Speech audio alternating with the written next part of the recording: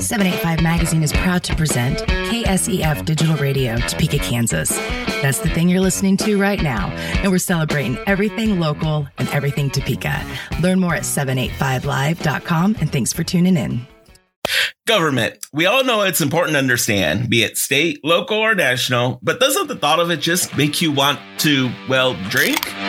If so, you're in the right place. I'm Angel Romero, your politics and pints aficionado, and this is Ballots and Brews, where we'll talk all things local beer, while also diving into what in the world is happening at the local, state, and national government, and what you can do about it. It's Schoolhouse Rocks meets The Daily Show meets C-SPAN, so let's get this show started.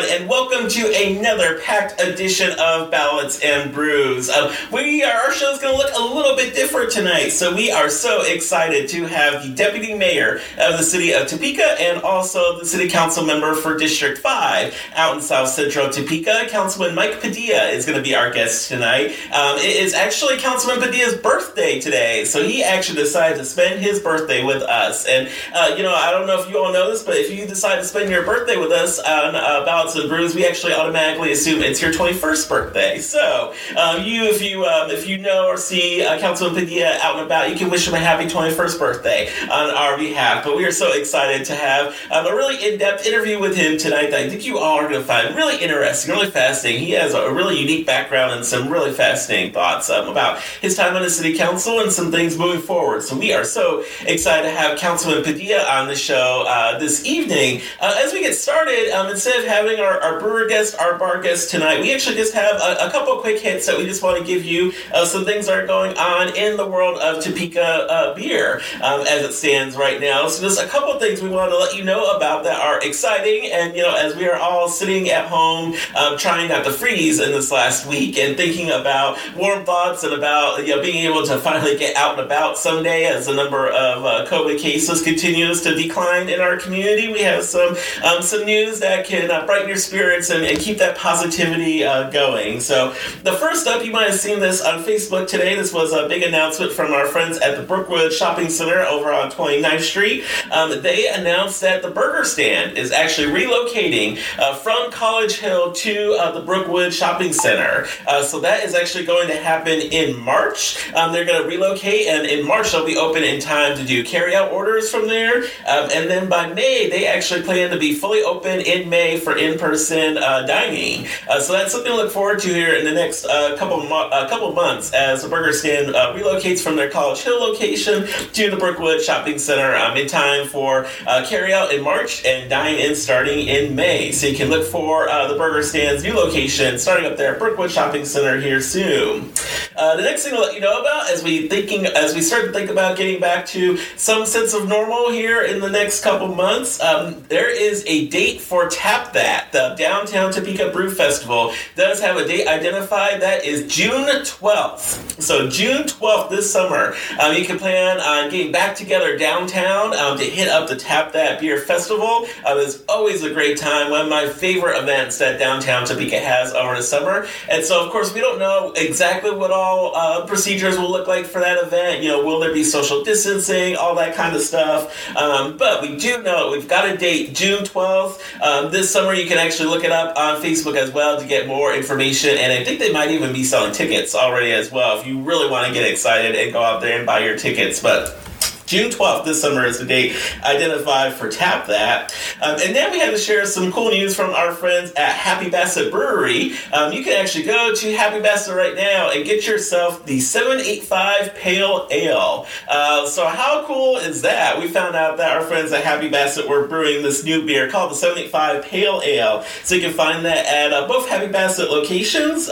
From what we're told, it's got some notes of citrus in it, and it's a bit of a hoppy beer. So if you're folks like me that like your beer nice and hoppy, it sounds like it'll be a good taste for you. But if you happen to make it out to Happy Bassett and sample the new 785 Pale Ale, make sure to snap some photos and share them on social media and tag us in those so we can see you enjoying your new 785 Pale Ale. And of course, at Happy Bassett, you can also pick up a copy of 785 Magazine as well while you're in there. So it's a great pairing. So make sure to pick up a copy of 785 Magazine and try the new 785 Pale Ale out at both Happy Basset locations. So there's your quick hit for today. We just want to give you a little taster, if you will, of some news in the brewing world here in Topeka. So look out for that new location for Burger Stand out at Brookwood Shopping Center, moving from College Hill. Save the date for Tap That on June 12th, and try to do Save the Night 5 Pale Ale at either Happy Basset location. So folks, I mentioned we have the Deputy Mayor on today, so we are so excited to welcome Mike Padilla to the show. So we are going to get to him right after we take this quick break. You're listening to Ballads and Brews here on KSF 785 Live Radio. All right, folks, it's time to do the roundup tonight. We're going to talk about some things happening at the city, state, and a little bit of federal level tonight. So start off with city government first. So we are going to get to talk with Councilman Padilla here and just a little bit more about some of these issues, but just to give you a little appetizer of some things going on in city government. Of course, City Council met on Tuesday night to talk about a variety of issues. One of the things they started off doing first was talking about the census. And nothing gets more exciting than talking about the decennial census. But actually, as Councilman Padilla is going to talk to you about here in a moment, the census is hugely, hugely important for our community for lots of reasons. And so they actually started off the city council meeting talking about the census and really thanking all the city staff that came together to make census collection possible last year. We still haven't seen the final results of the census. That'll come out here probably in a few months, but it was a real massive undertaking to put that all together, as the councilman will talk about here in a moment.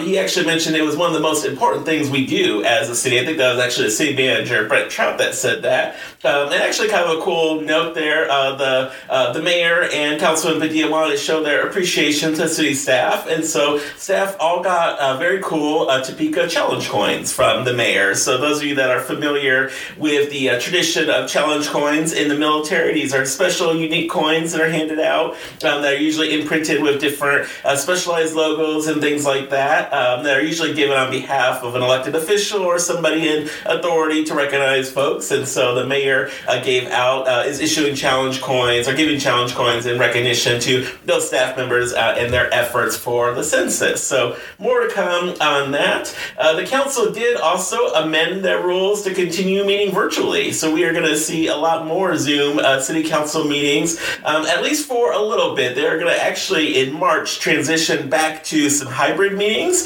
that were done last year. And so for those meetings, they'll have a couple members, those that feel comfortable and that can be socially distanced, actually in the city council chambers, while they'll still have some council members attending via Zoom. And they'll have limited space, I think around like 18 seats or so in the audience, socially distanced, for people to come and actually be at the meetings in person. And so they're hopeful that that will help make the meetings more accessible to folks who maybe did not have access to Zoom before. So still lots more chances to see the inside of city council members' homes for the next couple months. The council also spent a considerable amount of time reviewing and considering for implementation a new international building code. And I know nothing gets more exciting to folks than thinking about adopting new standards for building. However, this occupied quite a bit of time and discussion on the city council's agenda, mostly related to how long it would take city staff once the code is adopted to actually implement it. There's really a feeling amongst council members that it was taking city staff a long time to get these codes updated, and by the time are getting them implemented, and by the time the codes are implemented, it's time to institute a new set of codes that are industry standards. And so there was actually a lot of talk, and then of course we had to bring other cities into it, and so there's conversation about, well, this process moves quicker in the city of Lawrence than it does in Topeka, and is there a reason for that, and that sort of thing. And so they spent a lot of time, did not come to a decision on that at Tuesday night's meeting. They actually sent it back to committee to review and to really address how city staff can work to implement that new code faster. And just so we're clear, this is the code that talks about all kinds of standards for how building and construction is done in the community. So it covers quite a wide array of things. And so there's still some more work to come on that. They also talked about some special benefit districts Tuesday night. So if you have the pleasure of living in Aquarian Acres or in Misty Harbor subdivisions, you might see some new payments on your bill if you decide to move to those. If you decide to move into those neighborhoods. Folks who live in some of those subdivisions might be familiar with something that's commonly called specials. And so this is for those of you that live in subdivisions, as you're looking at your property tax bill and that sort of thing, or looking at what you'll be paying. For living in those subdivisions, these are additional fees that the city can levy on just residents in a particular area for improvements in that area. In this case, for both Aquarian Acres and Misty Harbor subdivision, they were having a special benefits district created within those subdivisions for some road improvements. And so that is an option that neighborhoods and subdivisions have, is they can actually petition the city to create one of these special benefits districts, to have city crews come out and do work on rather it's road or other kind of infrastructure in those subdivisions, and then that work is paid for by a special fee that's levied across on homes for residents that lives just within that district, within that area. So we've talked before about those tax increment financing districts, TIF districts, earlier in the year for businesses to be able to invest in a particular area with a tax that's levied just in that particular business's area. This is something that's slightly similar, but for residential neighborhoods. And so for those neighborhoods that would like some additional work in their neighborhoods, they do have that ability to ask for a special benefits district to be created as long as certain criteria is met. And so the council did approve the creation of those districts for both Aquarian Acres and Misty Harbor subdivisions on Tuesday night. They also had some interesting discussion on something called short-term rentals. This would be the Airbnbs and VRBOs of the world. So this is a great example of the city council and city ordinance really trying to get hip with the times and really thinking about how do they accommodate for new types of businesses and new types of operations happening within the city. So, of course, as we all travel, we all know now about Airbnb and that ability to be able to stay in an Airbnb, usually situated oftentimes in a neighborhood in different cities on residential streets. And so it had really come to the attention of the city that there are more of these Airbnbs popping up throughout the city of Topeka, and they're not really defined in city code. And so there's been some concern amongst some residents, particularly neighbors of those who operate Airbnbs, about the regulation of those Airbnbs to make sure that they aren't getting out of control, that they aren't contributing to any bad things happening in neighborhoods. As it fits right now, Airbnbs are essentially treated like bed and breakfasts. Breakfasts, one of those words. They fall under that category within city ordinance, and so that's how they're treated. And so what the city is now doing is creating a new category under city ordinance for short-term rentals that would apply to these Airbnbs in the community, and it basically sets up some standards. It says it has some restrictions on how many of these short-term rentals you can have in one area, just so that you're basically not creating an entire neighborhood that's all Airbnbs. It puts some restrictions on what you can do at the Airbnbs, and so you can't operate them essentially as event venues.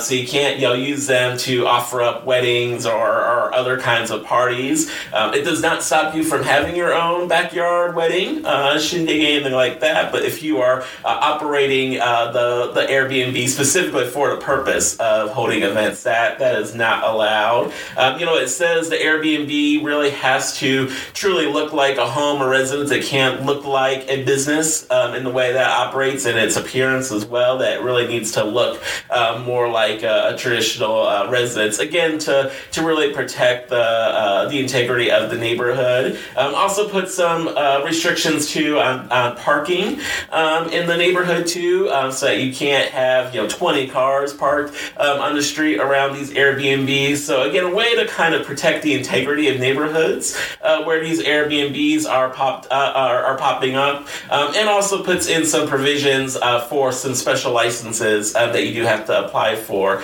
to cover these short-term rentals. So an update to our city code, and this is something that's kind of interesting, especially when you look at city and state laws. Sometimes these laws were written, or these ordinances were written years and years ago. Some of them are original to the city charter, and new things pop up, but new technologies or new concepts like Airbnb, and as people try to apply old laws to new technology or new trends, it doesn't always work. And so this is an example of the city trying to be proactive in that way.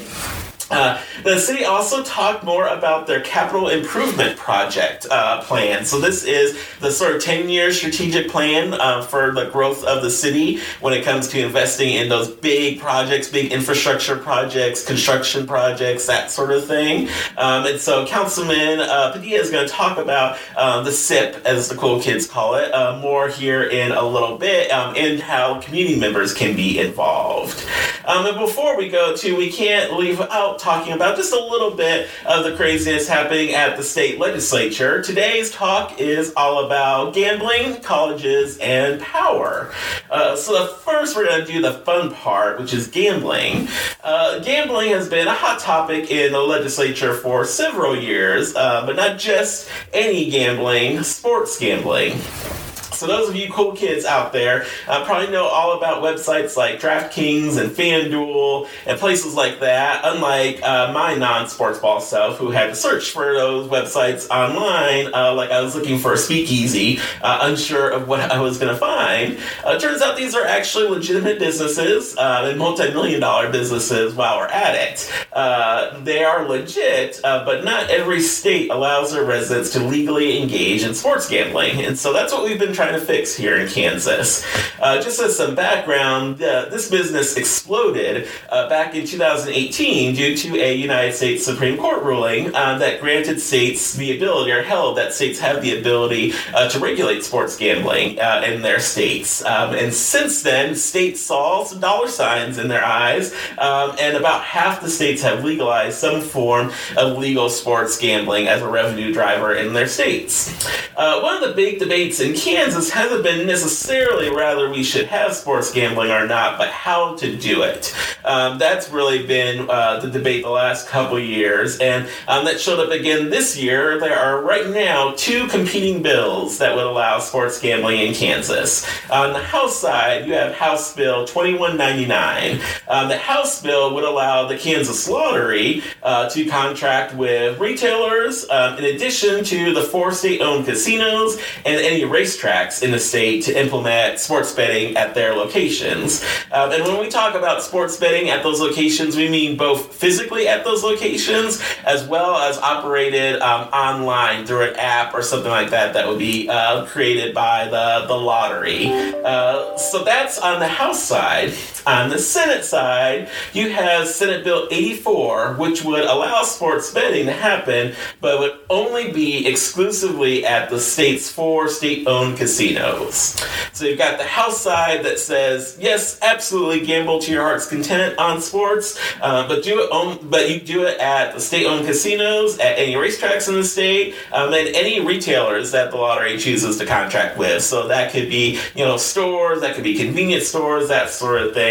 The Senate side says, absolutely, we want to get in on this action, but only do it at the state-owned casinos, the 4 state-owned casinos. So you're really talking about a difference in terms of where you can do it, as well as there's also some differences in what the state's share of the revenue will be. On the Senate side, so again, remember, the Senate just wants to see sports wagering happen at the 4 state-owned casinos. Under their plan, the state would receive 7.5% of the share on in-house sports revenue, and 10% on any online bets that are placed through those locations.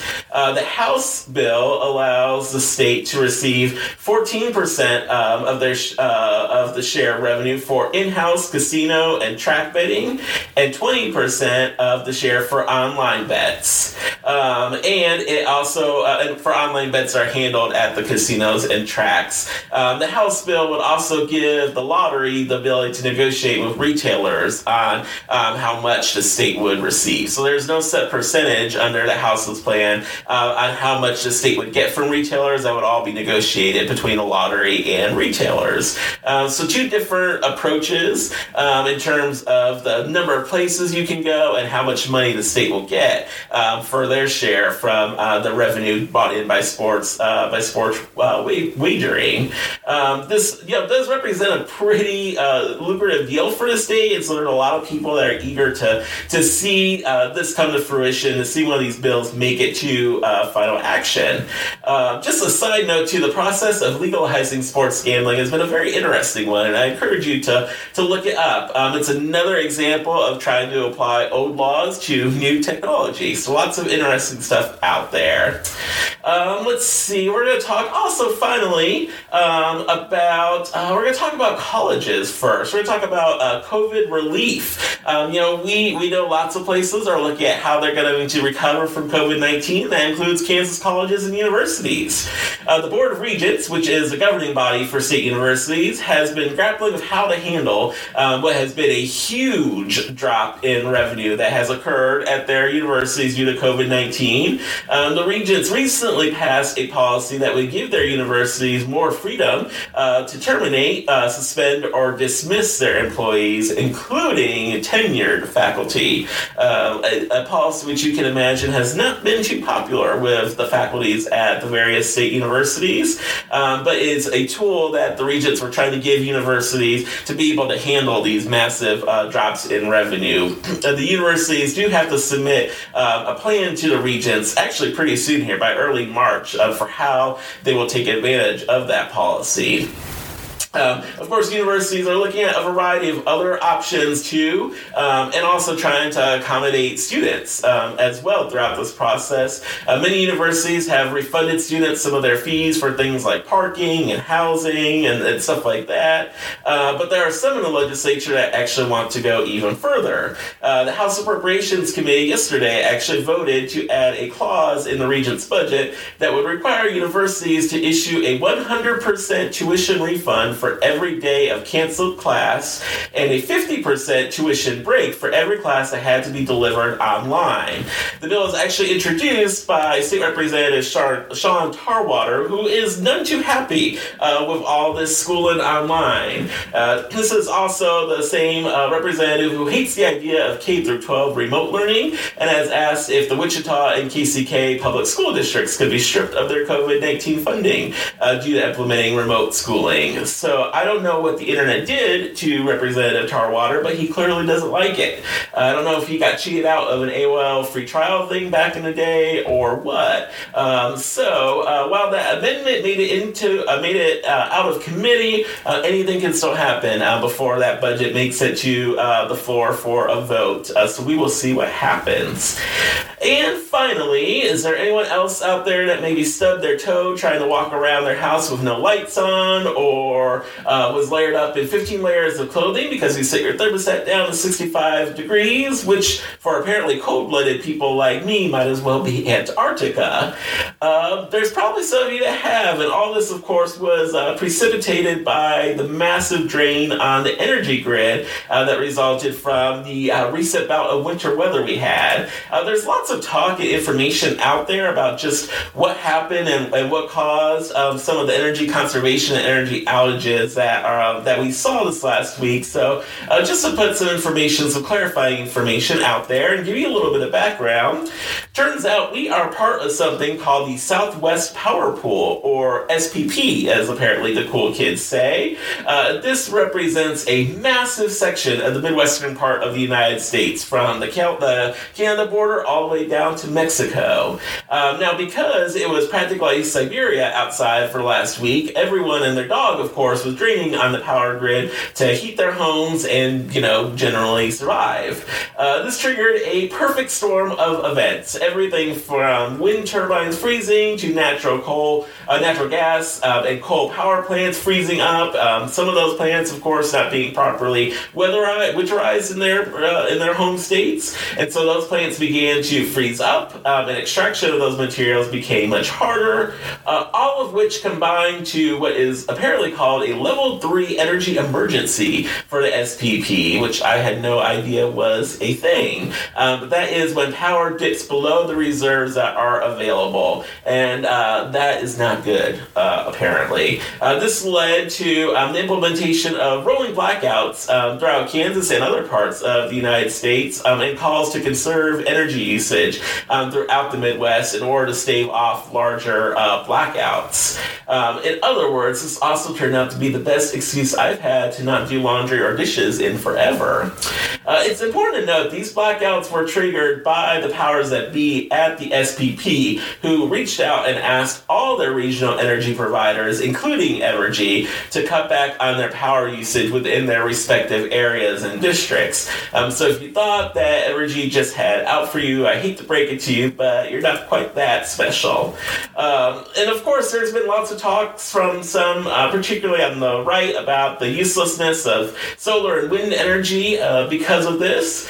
Just some background to note, it turns out across the entire Southwest Power Pool, 31.3% of that power comes from wind, 30.9% comes from coal, 26.6% from natural gas, and 6.4% from nuclear. So there's actually a wide range of things that factor into the Southwest Power Pool. And actually, in addition, coal power plants had their own issues. As the Kansas Reflector reported, Evergy executives noted that, of course, when coal freezes, as it did, moisture makes that coal harden into to cement, basically. And it then, of course, has to be broken apart and loaded manually into the power plant. This process, of course, takes a lot more time and energy and effort to do. And then even once that coal is then burned, it doesn't generate as much electricity because of the moisture and the temperature that it burns at. On top of all of this, it must also be mentioned that we've also known that our overall power grid is aging and could be susceptible to these kind of challenges. We've known that for a little while now. So it might behoove our lawmakers to take a more proactive look at America's aging power system to create some long-lasting change. So just some food for thought out there. So folks, I think that's going to wrap up our roundup for today. But go ahead and stay tuned after this break. We are so excited to have the birthday boy, Councilman Mike Padilla, with us tonight to chat about the City Council and much more. So stay tuned after the break. You're listening to Ballots and Brews here at KSF 785 Live Radio.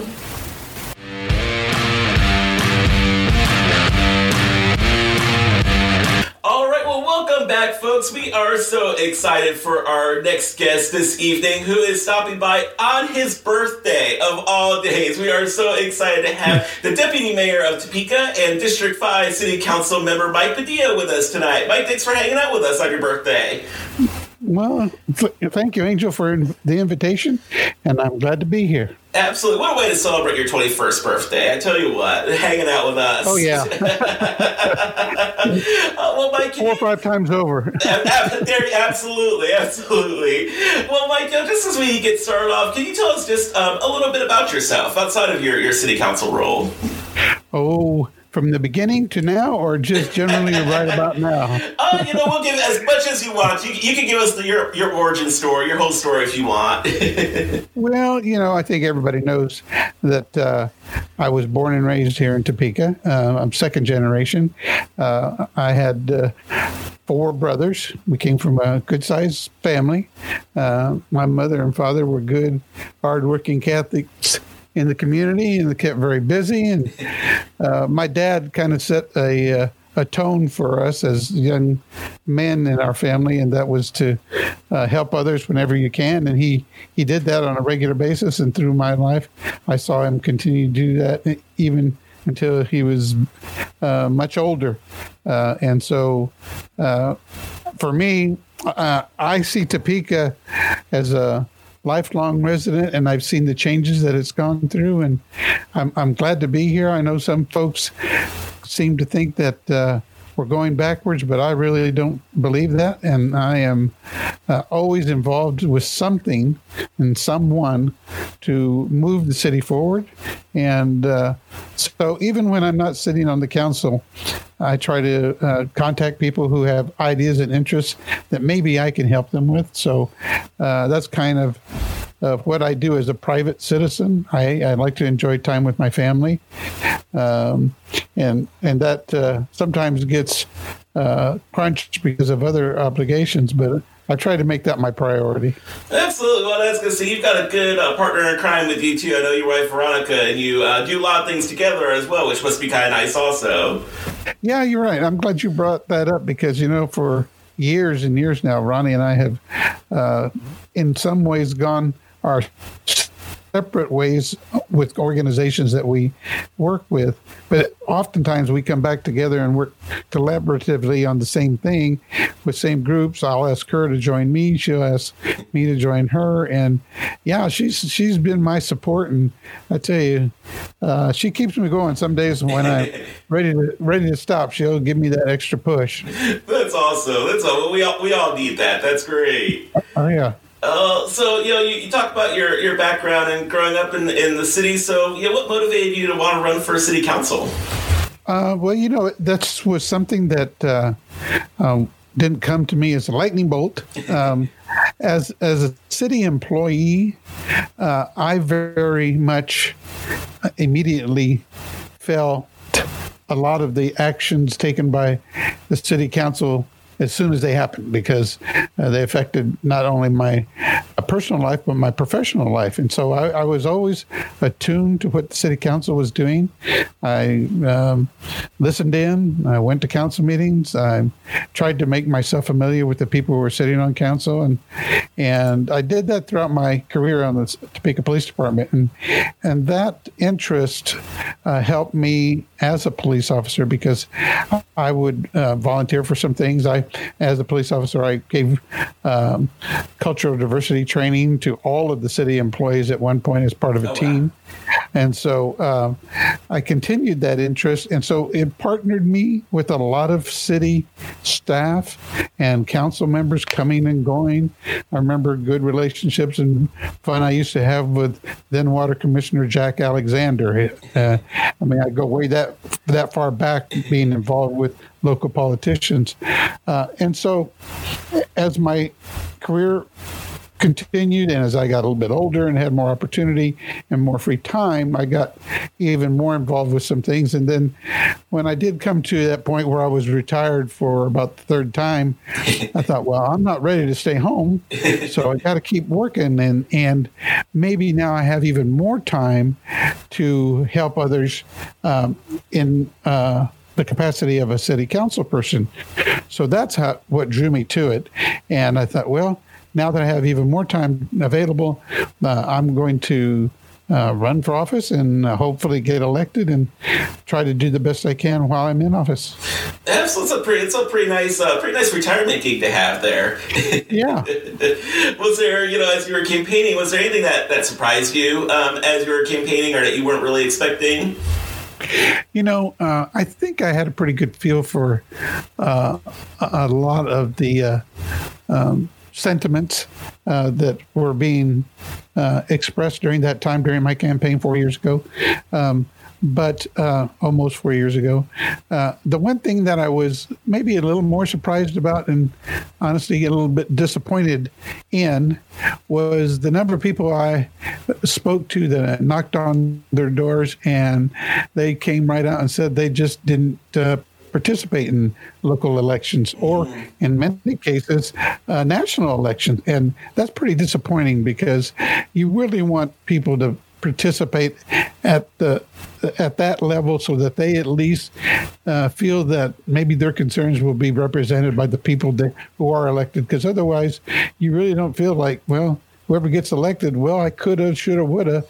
That doesn't help if you don't go to the ballots. And so I tried to do everything I could to not criticize them for that, but I did try to encourage them as much as I could to go to the ballots and obviously ask them for their vote. But I think I was a little surprised at the level of non-participation that I ran into.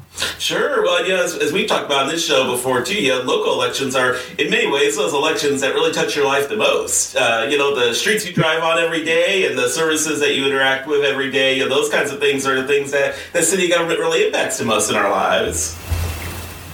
Yes, exactly. Sometimes you feel really disconnected from both the state and federal government, but local government, you can, who's in your district. You can reach out to them. You can visit with them. You have access to that representative more so than any other level of government. And like you said, it affects you most immediately. Streets, economic development, housing, all that stuff is right here local. And so that's really your best shot at having your voice heard.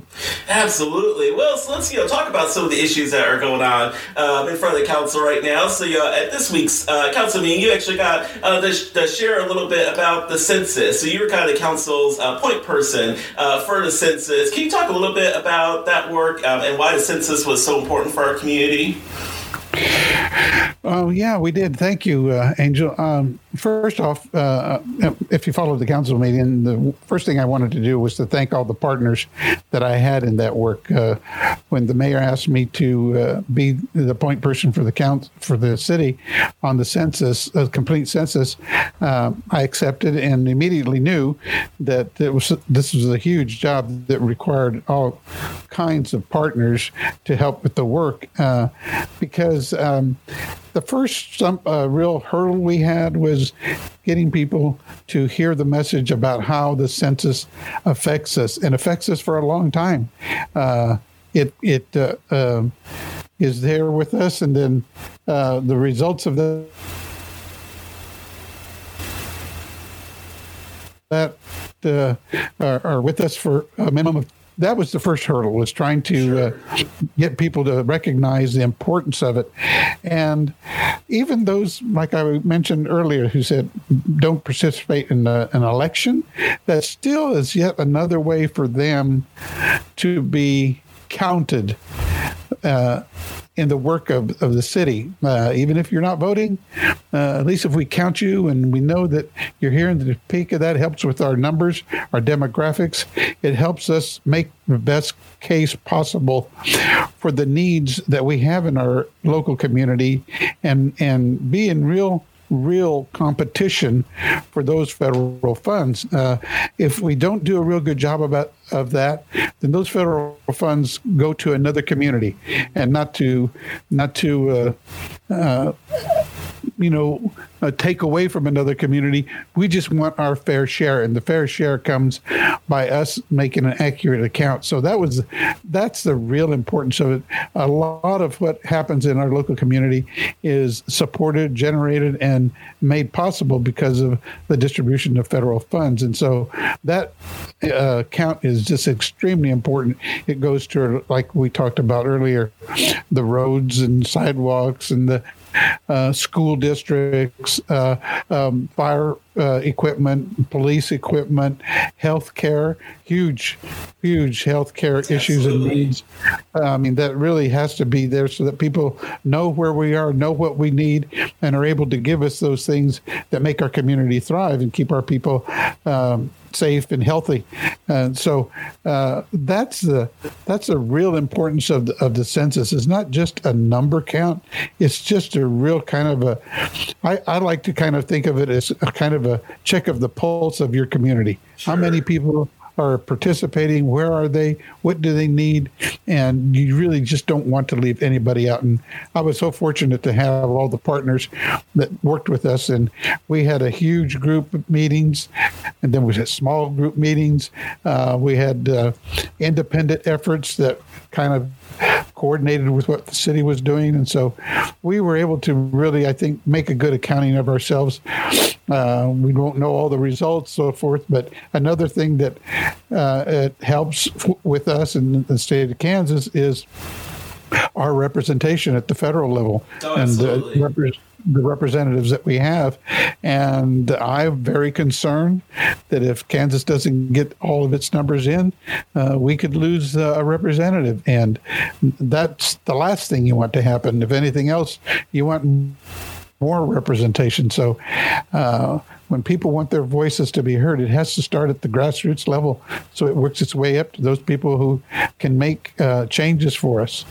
Absolutely. Gosh, yeah. I don't think people always realize just how many connections the census has to so much that happens in our community. So thank you for all your efforts on that. And that was a great celebration on Tuesday night of all the people that made that possible, and especially for them to get the mayor's really cool challenge coins. That was a really neat thing to happen.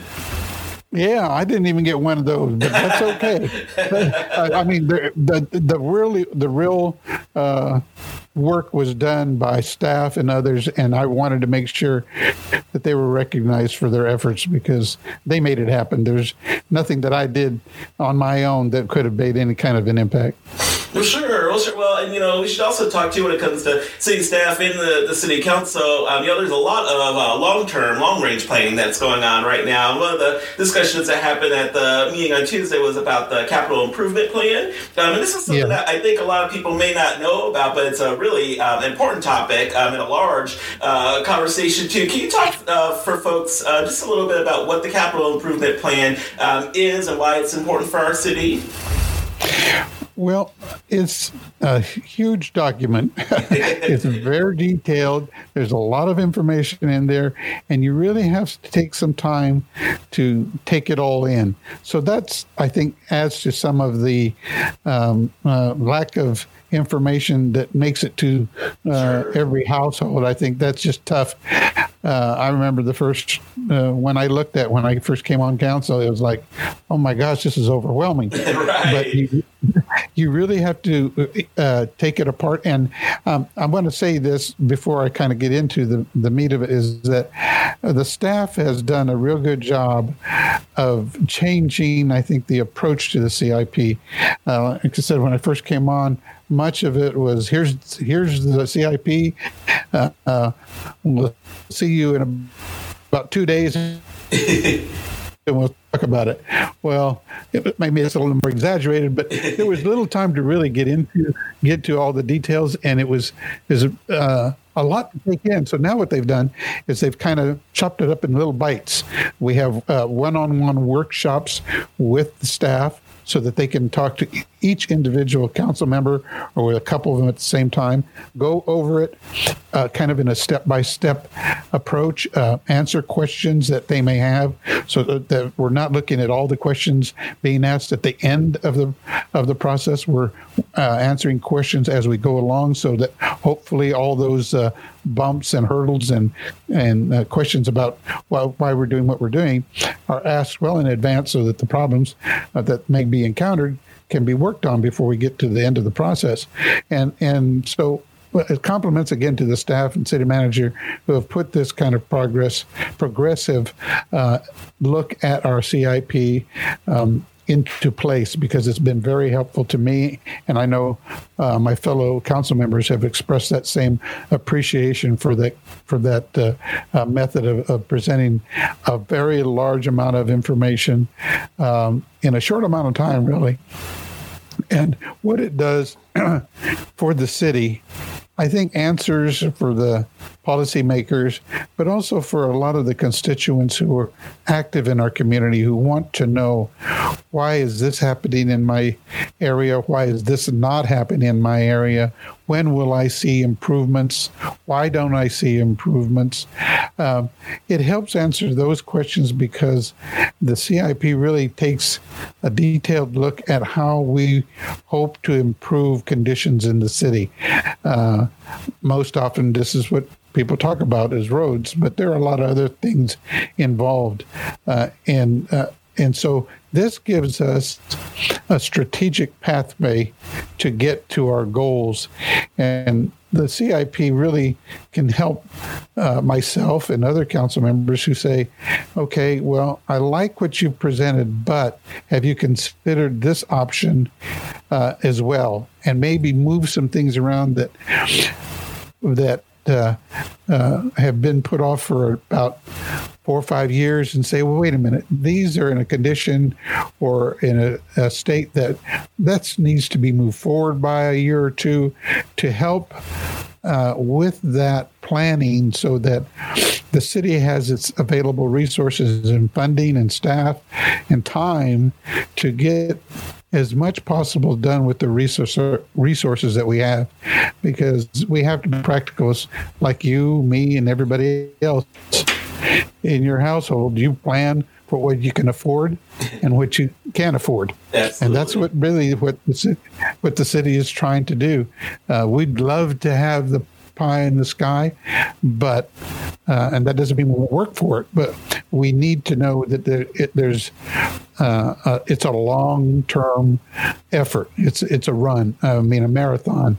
But you can have set goals and benchmarks, I think, that the CIP helps set for us so that we know we're making progress, that we're not just going through the motions of reading a document, of putting work out there without some strategic plan to it. So the CIP is really important. I know that we get some citizen participation when they have the opportunity to have citizen meetings about the CIP. I promote it as much as I can. I encourage people, take a little time, and maybe you can't stay for a whole meeting, but take a little time to listen to what's being talked about and said, because if there's something that particularly is of interest to you, you can dig it out, that CIP. And if you have trouble finding it, ask your council person to help you find it and ask them the questions. So hopefully you'll feel more satisfied that we're making a diligent effort in our work. So I hope that wasn't too long and rambling, but no. I think really that's what the CIP seems to do. Absolutely. Well, and for our listeners out there, we are going to actually put a link on our Facebook and Twitter pages too, where you can actually see the draft CIP and also past CIP plans as well, just so that you can have a chance to review that information as well. And there'll also be information on there about upcoming meeting dates and whatnot as well. It is, as Mike said, it is a lot of information, but it is really important and really kind of fascinating information in a lot of ways. Oh, yeah. Well, Mike, one last thing I'll ask you about here, issue-wise, is I wanted to say you've got kind of a unique background as a city council member. You've been in law enforcement for most of your life, both with the Topeka Police Department and with the Capitol Police, the Highway Patrol. How has that background, you think, helped you, especially as the city has worked in the last year or so on that relationship between law enforcement and the public, which has become something that's gotten a lot of attention? How do you think that background has helped you? Well, I was in a meeting just yesterday. We're kind of talking about experience, background on some candidates that we were looking for a job here in Topeka that addresses gun violence.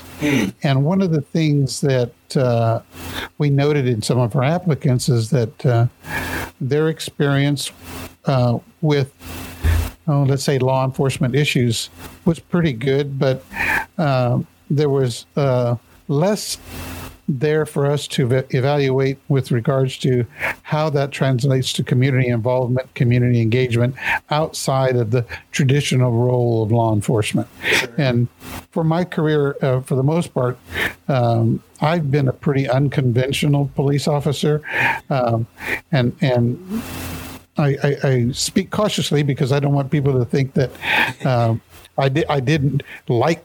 I mean, I love being a police officer. The only reason I left is because I reached the perfect age to do it, and I had other opportunities available to me. But I would have stayed, except for that, because I've never got to that point of being disgruntled about my job or jaded about my job, because I always tried to work outside of what you might call a circle of normal organizations and relationships that a police officer might encounter during their career. Like everybody else, you do the mandatory trainings that are related to your work as a law enforcement officer. But then I would seek things that put me in a room where I was the only one. And believe me, very regularly, I was the only Hispanic for sure, because it was pretty obvious. But typically it was like, okay, I'm the only person in law enforcement here. And when I worked through some of these, I found that people were very interested in law enforcement. I would get more attention and questions sometimes than some of the other professions, because people will, in real life, how does this translate? Sure. Is it like on TV? No, it isn't. So I use that interest in law enforcement, I guess, to my advantage to introduce myself to others outside of my circle of law enforcement friends. And so after 34 years, I developed quite a network of people that I had talked with about their issues and how law enforcement interacted with the needs of their concerns. And I think that engagement outside of just what you might think expected law enforcement associations and work really helped me as a person. And it also helped me, I think, have been a more empathetic and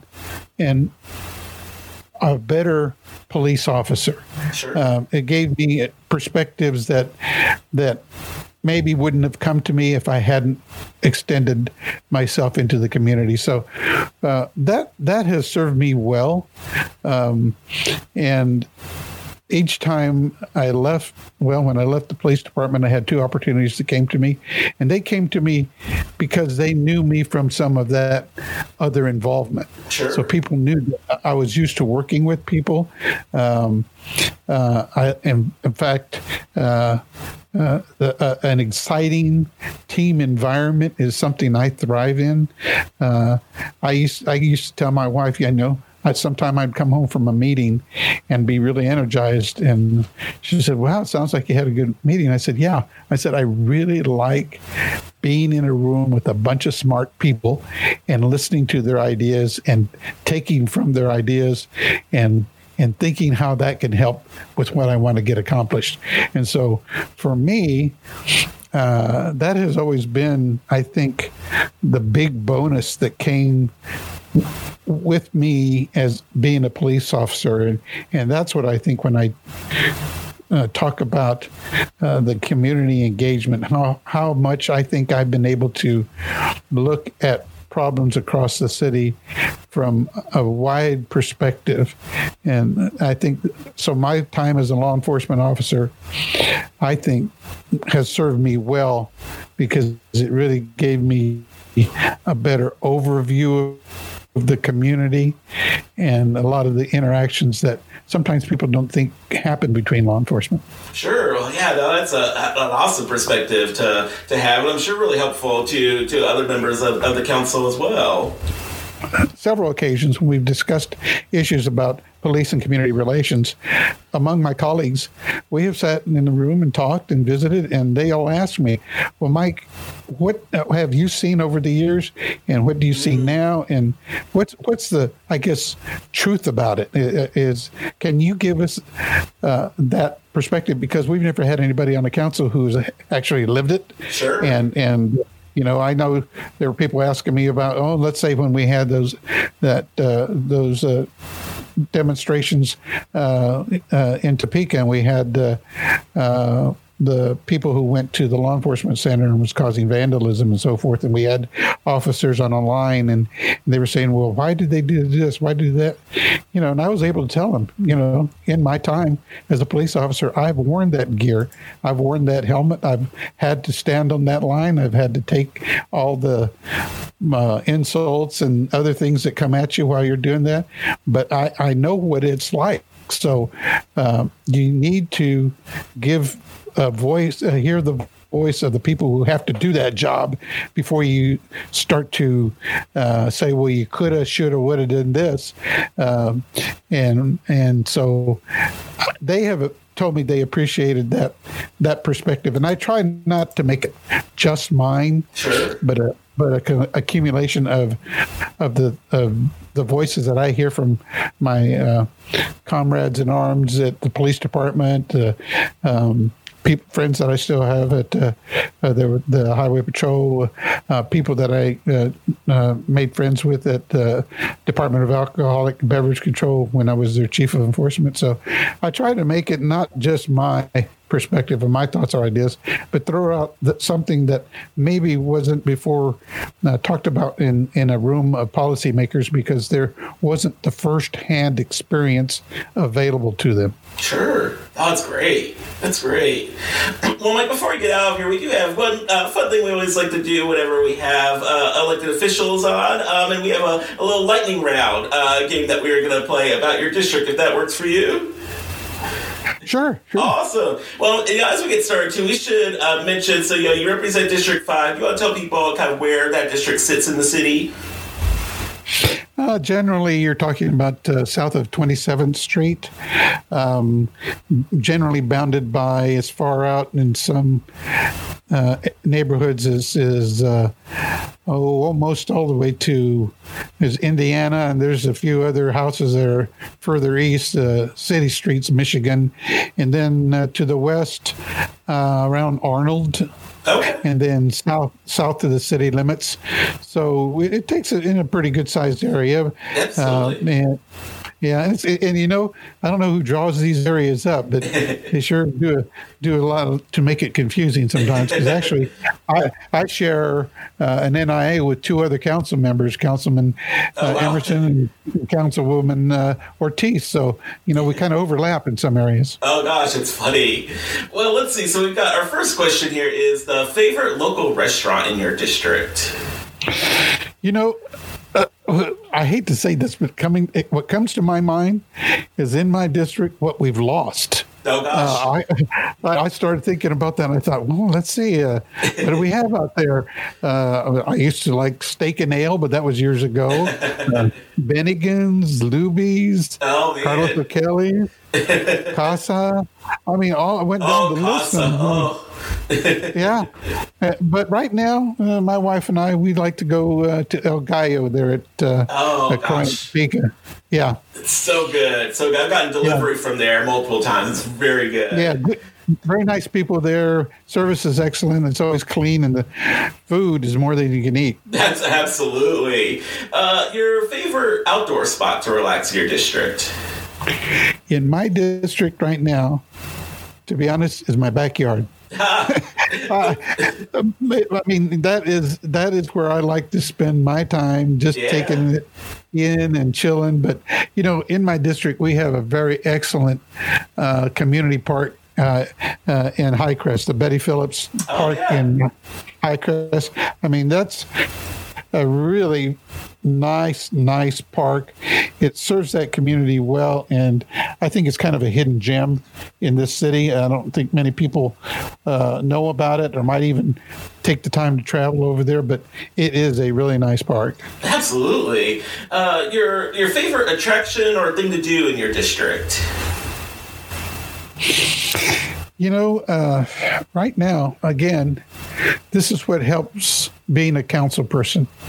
You get to see the disparity of some attractions, economic development, sure, and see where you're lacking. I got to thinking, okay, now I'm trying to think about what is an attraction that we can go to in this specific area of my district, and it's tough to find. Sure, there used to be dance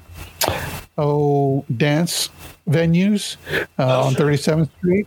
I loved going there. My wife and I loved to dance, but there's really not that anymore. One Country and Western place on Topeka Boulevard. Yeah, that's not really working, and it's not, it doesn't appeal to everyone. Sure. So as far as attraction,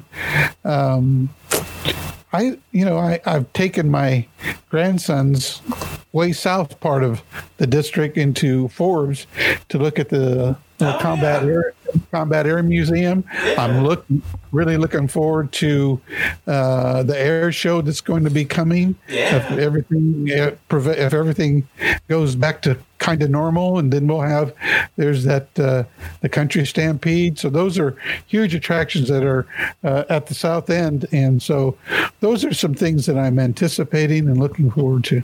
Absolutely, yeah. I think those events are going to be great this summer. If you had to choose one word to describe your district, what would it be?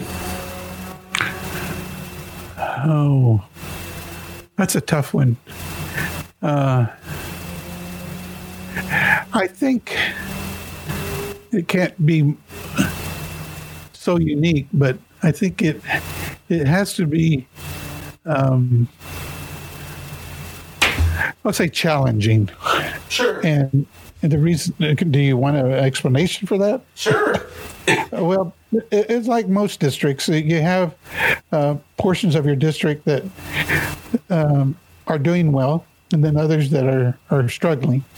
And mine are just almost side by side, it seems like. And so having been a lifelong resident, there's some areas that I've seen some change in, and other areas that I have not seen the change that is equitable to other progress in the city. And so for me, I think that's what I really tried to focus on right now.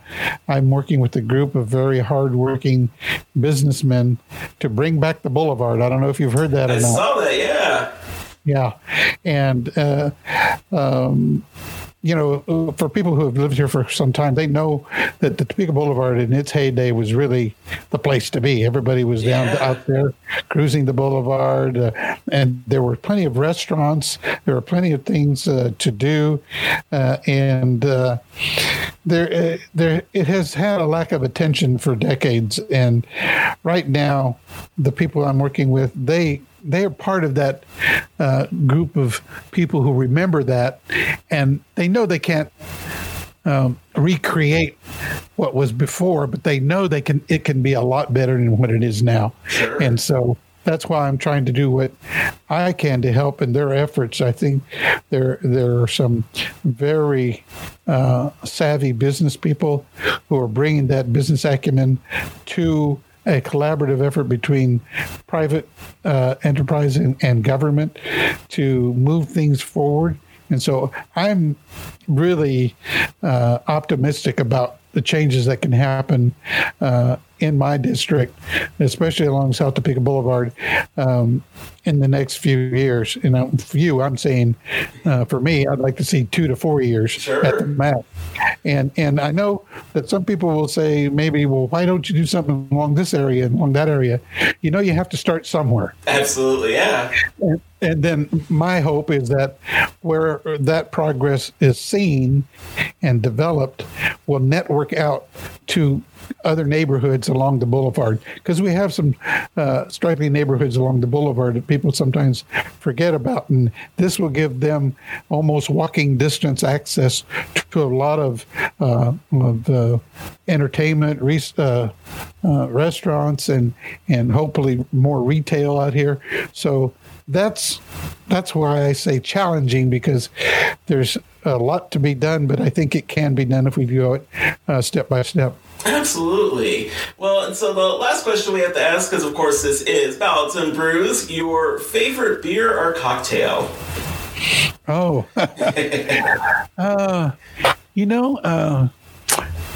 I was down at the brew bank here the other night with my wife. We were just having a nice quiet time down there for our anniversary, which is also in February. Oh, okay. And the mix master there offered me one of their, dessert drinks, and that was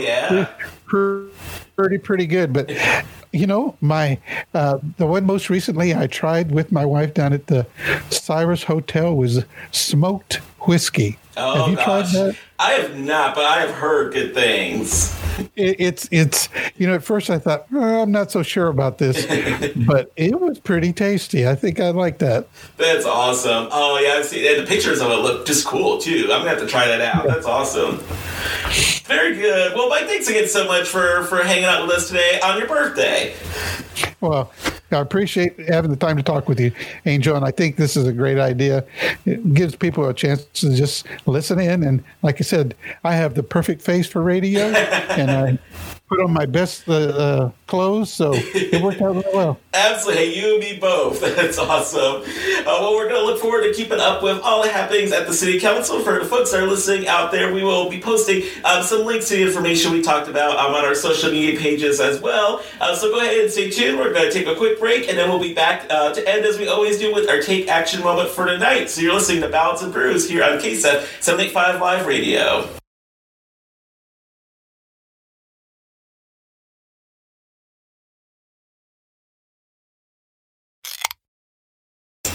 All right, folks, for our Take Action moment tonight, we are just wrapping up with another quick hit on something that Councilman Padilla mentioned a little bit earlier as we talked about the capital improvement projects for the city of Topeka, the capital improvement project plan, the CIP, as it's known by all the cool kids. As Councilman Padilla mentioned, that plan is something that is pretty complex. It's a huge document with lots of information, but it is also something that is critically important to our city. It is a multi-year strategic plan for the growth of our city. It's actually almost a 10-year strategic plan for growth of our city when it comes to these big capital improvement projects. So these really big infrastructure, building, construction type projects. And the city of Topeka, this has kind of been a recurring theme that we've talked about throughout the show, but the city of Topeka really does have a lot of information available on its website for folks to learn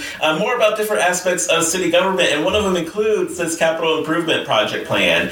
So you can actually, and we're going to put this link on our Facebook page, and we'll also be on our Twitter page at Ballots Brews, but you can actually go to topeka.org/finance/capital-improvement-projects. So topeka.org/finance/capital-improvement-projects, and you'll be able to find all kinds of information on the SIP on there. So for instance, you'll actually find a quick 2-minute video that's kind of an explainer video from city staff on what exactly the SIP is. Just underneath that video on that webpage, you'll actually see a calendar that relates to the development and implementation of the capital improvement project plan. So you'll be able to see what meetings are scheduled and are upcoming. So you'll see on there on February 17th, yesterday actually, there was a meeting, you'll look at February of last year, you'll look at the 2020 calendar on here, and it'll give you examples of where they were at last year in that process. And then below that, you'll actually be able to find information on past plans, as well as information on upcoming events that you can attend to learn more about the capital improvement project plan and to give your input on the improvement project plans. So starting right at the top of that website, you can actually see the most recent, the 2022 to 2031 proposed capital improvement project plan, capital improvement plan. And so you'll be able to click on that document, and it is a long document. It is, I can tell you, it's almost 300 pages long, so I do not plan to have anybody memorize this. There will be no test at the end of it. However, you can look through that document, and you can actually go specifically to different areas. So if you wanted to know about, for instance, neighborhood projects, public safety projects, quality of life projects, streets, traffic, utilities, there are all kinds of different sections of that plan where you can see projects that are planned for these next 10 years, how the city is going to pay for them, what resources they're going to use, and that sort of thing. And so there's tons and tons of information on this webpage page for you to browse. And so I encourage you to learn more about the capital improvement plan and the capital improvement projects that are planned for the next 10 years. As they do have, as the city meets,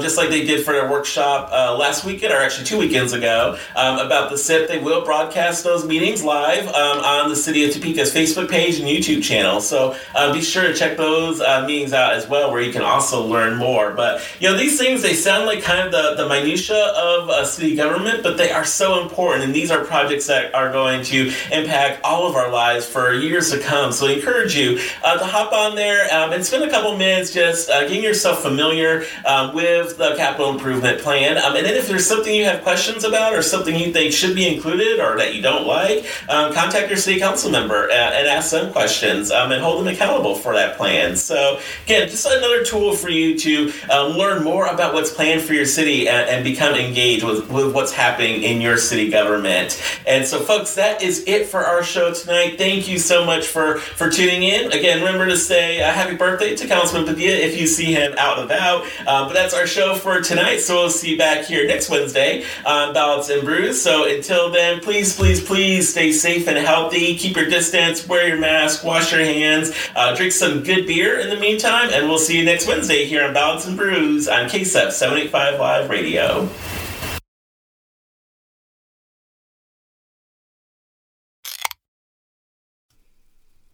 Right here is where I would say, now for a brief word from our sponsors, but I'm just sitting here waiting for you to put words in my mouth. So, for advertising opportunities, go to 785live.com.